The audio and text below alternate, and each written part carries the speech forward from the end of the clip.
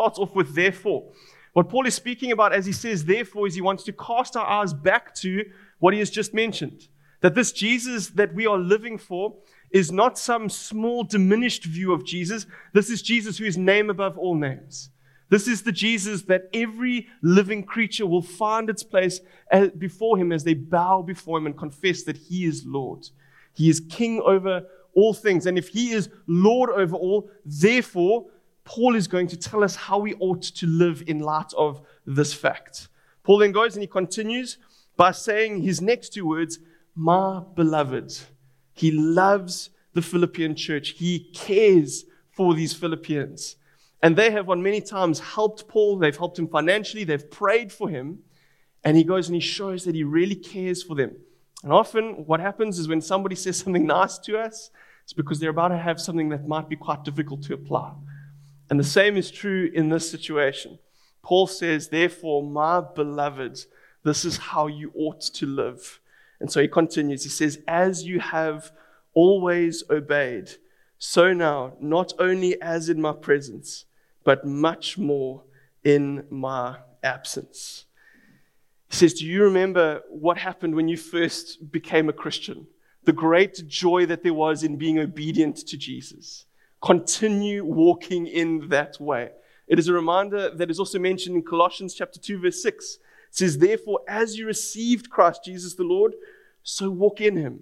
In the same way that there was tremendous blessing when we were first obedient to putting our faith and our trust in Jesus, there will be tremendous blessing in our lives as we continue to be obedient and to walk in the way that he has set for us. And if any of you have got children, I know that there are a few parents in the room. When everybody else's children are doing rebellious things and going haywire, and you look at your children, picture perfect angels. But really, when they are doing well, does your heart not overflow towards your children?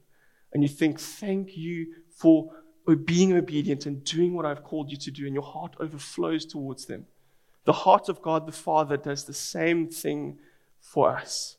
Steve Lawson puts it this way. He says, obedience to the word of God is the clearly marked path upon which sanctification moves forward. Any step of disobedience is a departure from the revealed will of God. And so we take God's word and we apply it to our lives. But I need to be very clear here. He is not saying that you will lose your salvation if you are not obedient in sanctification. When you put your faith and your trust in Jesus, you are placed in Christ. And so you can't be thrown out of heaven any more than Jesus can because you are placed in him. Does that make sense? And so as you do that, you now want to live for his glory and for his name to be made great. And it's very much like this, though, that you can still be disobedient as a Christian. You will just struggle a lot to grow in your walk with Christ. It is like being the prophet Jonah, where God goes and he calls him and he says, I'm sending you off to Nineveh. And he says, I go, Lord. And he did. But he goes in the exact opposite direction. What God does is he takes Jonah and he brings him back to the starting blocks until he gets what God is calling him to do. Let us not be like Jonah. Let us take God's word and apply it straight away. In a world where people are so good at questioning everything, including God's word, would we be those people who see that there is far more merit in us just taking the time to apply God's word to our life rather than just questioning it and saying, is it really relevant for us? Should we really be listening to this thing? If you look back to the book of Leviticus, you see that God goes and he loves his people and he gives them commands, and some of them would have seemed really strange to the Israelites, especially around the laws around the lepers and leprosy. Because what God tells them to do is that they are to take their hand and cover their face, and they are to say unclean, and then they're going to take the lepers and they need to be on the outside of the city. And the reason why that is because leprosy is spread through bacteria that would be on the water vapor as they breathe out. But the people didn't know that. But what they do is they choose to be obedient to God. And if they just apply this to their lives, then all of a sudden they will reap tremendous blessing from it.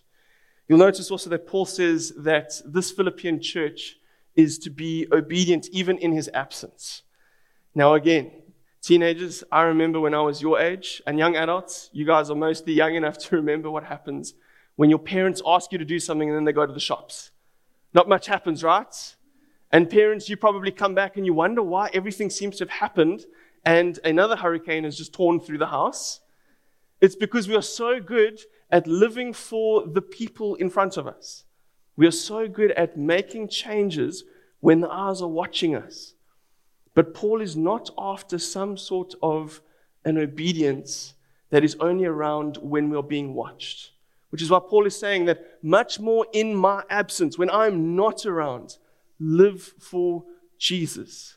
In our context, what that would look like is saying, guys, don't just be these wonderful Christians that love each other and are kind to each other in front of myself or Matt or Mark or Nikki or somebody else here.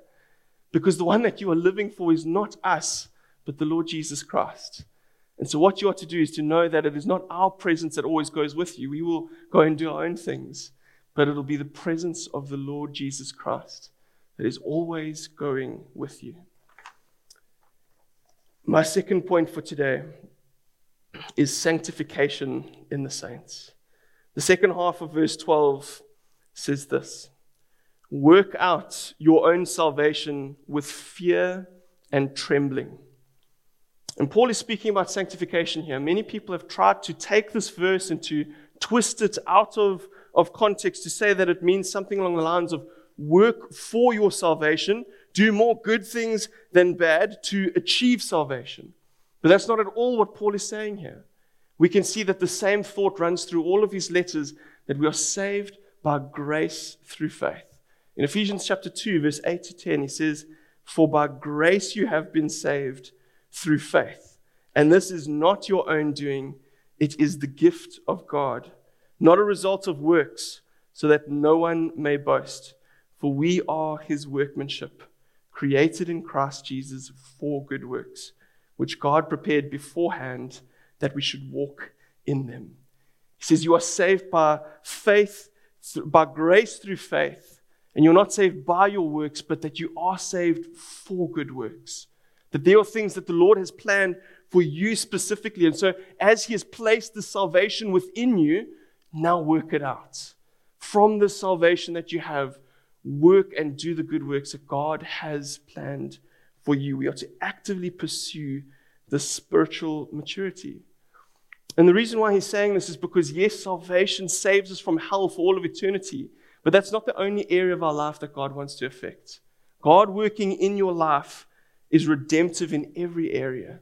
And so he will begin to go into other areas of our life. He'll begin to shape our hearts and transform us so that we would run most effectively for Jesus. This is what Hebrews chapter 12 verse 1 says. It says, "Therefore, since we are surrounded by so great a cloud of witnesses, let us also lay aside every weight and sin which clings so closely, and let us run with endurance the race that is set before us." You see, what happens in this verse is that there are certain things in the life of the Christian that are inherently sinful, that are wrong, and the Holy Spirit will highlight those things and challenge us on them so that we tackle those things, and through the power of the Spirit, we put those things to death in us. But there's another category here of weighty things, things that you don't want to be running a race with because they hold you back. Things such as our YouTube addictions, our series, our binge watching of series, our Instagram reels, TikTok crowd, you're here tonight. What do we do when we consider these things? How does it affect the way that we run when we consider that Jesus Christ is the name above all names, and that one day you and I will stand before Jesus and we will take a knee and we'll bow before him? And he will ask us, how have you spent the time that I have given you? Are we running well in light of that moment? Or are we indulging ourselves in what we see around us? Are we able to say with Paul in Galatians chapter 2 verse 20, "I have been crucified with Christ. It is no longer I who live, but Christ who lives in me. And the life I now live in the flesh, I live in faith, live by faith in the Son of God who loved me and gave himself for me." Are we putting to death these sinful parts of ourselves that used to reign and removing them from our lives? Because Paul wants us as children of the light to no longer live in the darkness and go back to those things. He wants us to live in the light. It is glorifying to Jesus as we remove those things and put on the righteousness that he gives us. He gives the same sanctifying call to the Ephesian church. In Ephesians chapter 4, verse 22 to 24, he says that they are to put off your old self, which belongs to your former manner of life and is corrupt through deceitful desires, and to be renewed in the spirit of your minds, and to put on the new self, created after the likeness of God in true righteousness and holiness. What they are to do is to slowly but surely put to death these other parts. Take your grave clothes that you used to live in and leave them in the grave. Take this robe of righteousness that Christ has and put that on and wear that as a child of light. Paul then goes on in Philippians chapter 2, verse 12. He says that they are to work out their salvation with fear and trembling. I know that some people have a bit of an allergic reaction when they hear the fear of the Lord, because they don't quite understand how it works. And basically there are two, am I still on? Yeah, okay, cool. There are two camps when it comes to the fear of the Lord. One camp would only look at the wrath of God. They're worried about the punishment and the wrath that's going to be poured out onto them. And so they actually draw back away from God. They don't come closer. But the other group that has a right understanding of the fear of the Lord, they have this fear that is more focused on his awe and respect. We have an awe and respect, a deep love for who God is. And yes, we are sinful. We are not perfect. But when we are reminded of our sins, we look to the cross, and when we see Jesus there, we see that the wrath of God was poured out onto his own Son. And as we consider all these things, we draw closer to God. It's a right fear of the Lord that draws us in towards him. And we can see this quite clearly in Exodus chapter 20, verse 19 to 21, where Moses has a right and healthy fear of the Lord, while the people have a wrong and unhealthy fear of the Lord. This is what happens. It says, "And they said to Moses, 'You speak to us, and we will listen. But do not let God speak to us, lest we die.' Moses said to the people, 'Do not fear, for God has come to test you, that the fear of him may be before you, that you may not sin.' The people stood far off, while Moses drew near to the thick darkness where God was." Do you see the difference going on there? That the Israelites draw away from God, they distance themselves, and they end up practicing their calf sculpting skills at the bottom of the mountain. They fall into that. They worship a golden cow, while Moses, with a right and healthy fear of the Lord, actually draws closer and closer to God. That is how a right fear of the Lord works. Another way to show this is I'm going to ask Francois and Anna, if you guys wouldn't mind just coming and standing up here. I bet you have been dreading this moment, but we have all been looking forward to it. These two, who are friends of mine, they are absolutely wonderful people. You guys can come stand over here. Have recently got engaged. Woo! Very, very exciting times, right? Are you guys excited? Yes, very excited. I want to read you two quotes. I have this knack for just gathering information, so whatever you say around me might actually come out in a sermon like it is tonight. And so in one of the Bible studies, I remember Francois saying this: "Since being engaged to Anna, it has been nothing but epic." Amazing. Absolutely amazing. You remember that moment? And with Anna, I remember at a certain Bible study, we were going around the circle going, "What is your job? What do you do? Would you just explain that to us?" And Anna had this to say about her job. She says, "Well, I think about Francois from 9 to 5. and then I get to see him after work." Isn't that precious? Absolutely amazing. And so I want to ask you guys, have you had to make any changes in your life when you think about the wedding that is imminent? Any sort of changes? Do weddings just organize themselves? Are you... It's a cry for help. Pray for He's enjoying it. But what do you guys think? When you think of a fear of the Lord, another way of describing it in Psalm chapter 2, verse 11 is, Serve the Lord with fear and rejoice with trembling. So I want to ask you, Francois and Anna, when you think of that day, when you are going to look down the aisle and you up the aisle and you will see each other and lock eyes, do you think that there's going to be a rejoicing with trembling within you when you see each other? Do you think that what you have gone through has actually drawn you so much closer together as you consider what's to come? Absolutely. Thank you so much. You can go and take a seat. Well done. Well done. Church, the reason why I'm using them as an example is because what is the image that is given to us throughout Scripture is of Jesus Christ as our bridegroom, and we as the church are the bride of Christ. And you can just picture that as He has poured out His Holy Spirit within us that has sealed us for salvation, God the Father looking at us and saying, man, since you became my child, it has been nothing but epic. And how appropriate would it be for us to have the same response as Anna and to say, you know what? I think of and dwell on and consider who Christ is. And I just want to chase Him all my days. When we consider that day, when one day we will see Jesus Christ and our eyes will look, we have a rejoicing with trembling. It is a fear of the Lord that actually draws us closer and closer to Him. My third and final point for tonight, point number 3, is hand in hand. If we're going to take our sanctification seriously, then we're going to need to work hand in hand with God. And you're going to notice that the way that I've spelt this third point is capital H in all the capitals in all the letters and then small lowercase letters. That is God's hand and your hand within it. So this is what Paul says in Philippians chapter 2, verse 13. For it is God who works in you, both to will and to work for His good pleasure. Am I okay here, Zoe? Where can I move to? Yeah, let's change the mic, I think.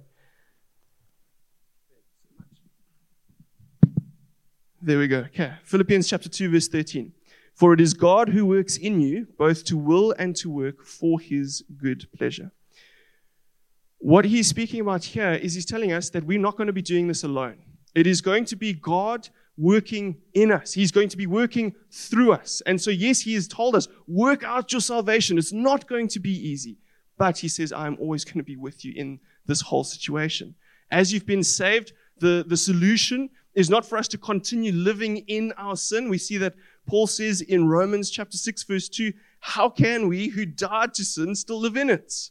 And so is that the answer? Living in sin? By no means. But rather what we see is that Paul, one chapter later, in Romans chapter 7, says that we are to fight against the sin. He says, I do not do the things that I want to do. I do the very things I hate. Wretched man that I am, who will deliver me from this body of death? And so will it be a fight? Yes, absolutely. It'll be a fight that takes place over your whole life as a believer. But doesn't it give you such comfort to know that Paul, the super apostle who plants churches, is also saying that he struggles with these sinful things in his own life? Just like you and me, we can look to Paul and know that we also will struggle, but we will go and we'll walk in repentance. We will turn to Christ. We will receive strength and encouragement as we need it. And what I have felt really strongly for the 6 p.m. in particular is that we need to have a right understanding of how God sees us as we are learning to walk in the Spirit. If you were to picture a father trying to teach his little daughter how to walk, and she hasn't yet taken her first step, and she's still got the big chubby cheeks, and she's very cute, and he goes and he leans down and he holds her hand and she takes one step. You know, you would see that happen, and then she just falls down onto the ground. What you would not see is the father going, wow, really? You're so good at falling. Maybe we should just change that last name and kick you out of here. No, not at all. Instead, what we would see is after one step, the father would rejoice and say, well done. I love you, my daughter. Let's see if you can take another. Let's see if you can keep on walking. And I am so concerned that some of you don't see God, your Father, your Heavenly Father, that way. Because what ends up happening is that you do stumble and fall, and then what happens? We end up really disappointed in ourselves.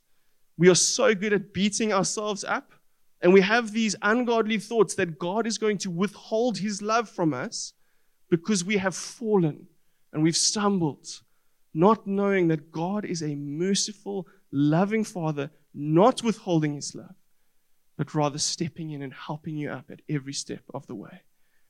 God, your Father, is rejoicing with every step that you take as you learn to walk in the power of the Spirit. And so if we are going to do this effectively, if we're going to walk in the Holy Spirit, there are some bear traps that we need to avoid, and then there's a right way for us to do this. The first thing that we should avoid is this idea of God, then me. And this idea says that, well, God does everything. He's given us salvation and his Spirit. He's given us a clean slate and a new start. But then from that point, we're pretty much on our own. It carries the idea of faith alone gets me in, but then it's all my effort to move me along. Now, what this idea doesn't quite carry forward is that there is still the ongoing presence of sin in the life of the believer, and that it will be met with the grace and mercy that God has for you. That God is not some sort of a distant being that saves you, places his Spirit in you, and then pushes you away and hopes for the best. Rather, that he is a loving Heavenly Father, intimately involved in your life. The next thing to avoid is this idea of God, not me. We look at our salvation, we say, well, God has saved me. He's done everything when it came to my salvation. And so now my own personal spiritual growth, maybe God's going to just take care of all of that all of the time as well. And so I'm going to sit back, I'm going to become a spiritual couch potato and do absolutely nothing and just expect that my relationship with Jesus gets infinitely better. And that's not the case either. If you were to apply this to any of your human relationships, whether that is your husband, wife, boyfriend, girlfriend, whatever it is, if you sit back and do nothing, there's not really much, if any, growth that takes place. And finally, the way that we are to approach this is God in me. God does everything to save us. And then by his Holy Spirit, he unites us to his Son. Jonathan Edwards says that this is what happens when we properly get this. The result is that in our growth in holiness, we are not merely passive in it, nor yet does God do some and we do the rest. But God does all and we do all. We are in different respects wholly passive and wholly active. See, what this response does is it brings in your human responsibility to drive your growth forward, but it also brings in God's sovereignty. And he will help you where you can't do anything. And that's what we see very clearly in our passage today, is that God commands that we are working out our salvation, but then he also says, I'm going to powerfully work in and through you. It is God in you. We see the same thing if we look at 1 Corinthians chapter 15, verse 10. It says, but by the grace of God, I am what I am, and his grace toward me was not in vain. On the contrary, I worked harder than any of them, though it was not I, but the grace of God that is with me. Same thing is seen in Colossians chapter 1, verse 29. For this I toil, struggling with all his energy, that he powerfully works within me. It is not going to be us giving away our spiritual growth and just expecting that God takes care of all of that. It's not going to be us taking the reins fully into our hands and thinking that it's going to be all us. It's going to be you and God working perfectly together for spiritual growth to take place. And so as I wrap up tonight, I want to remind you that Christ honors obedience. And the very first place that we ought to be obedient is, if you don't yet know Jesus, is you must become obedient to what the Holy Spirit is laying on your heart tonight, which is you must put your faith and your trust in Jesus. Believe in him as the one and only true way for you to be saved.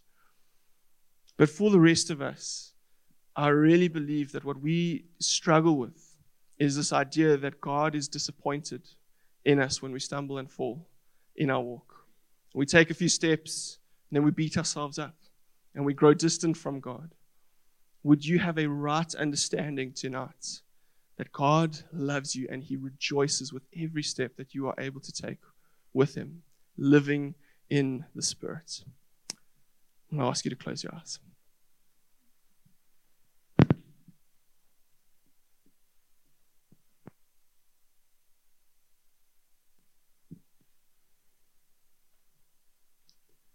Church, we've got some time tonight, and as you sit with your eyes closed, I'm going to ask you to meditate on what you've heard. And there's a wonderful opportunity now for the Spirit to speak to you.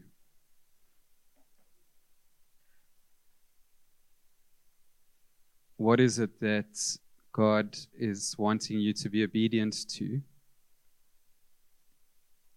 And I think some of you came in here tonight knowing that there's a step of obedience that is undone. And if you just feel the Spirit prodding you as we meditate on that thought, then it starts with your will. So you surrender your will. And you say to him in the quietness of your heart, I will do what you've been asking me to do for a long time. And then it might also require prayer. And we're going to worship in a moment now in response. And if you want prayer to be have someone praying with you, that God will give you the strength to be obedient in that way, then it's a perfect moment during worship to come up to the front, and there'll be people here who pray with you. And then the second thing God might be speaking to you about right now as you sit there is sanctification. Have you been too passive? Have you been leaving it up to God?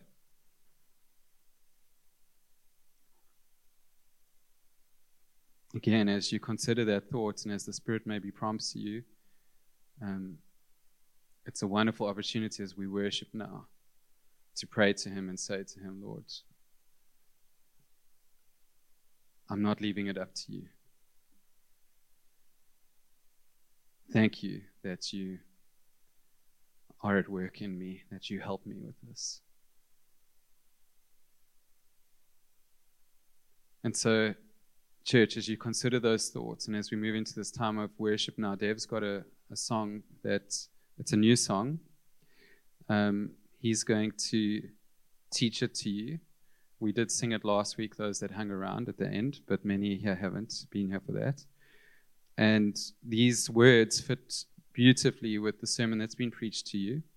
So even if you can't participate in singing it out loud at first, I want you to stay in a prayerful attitude, asking the Lord, in what way is he wanting you to respond to the sermon tonight? And then if you do sense him saying something, come up to the front and we'll pray for you.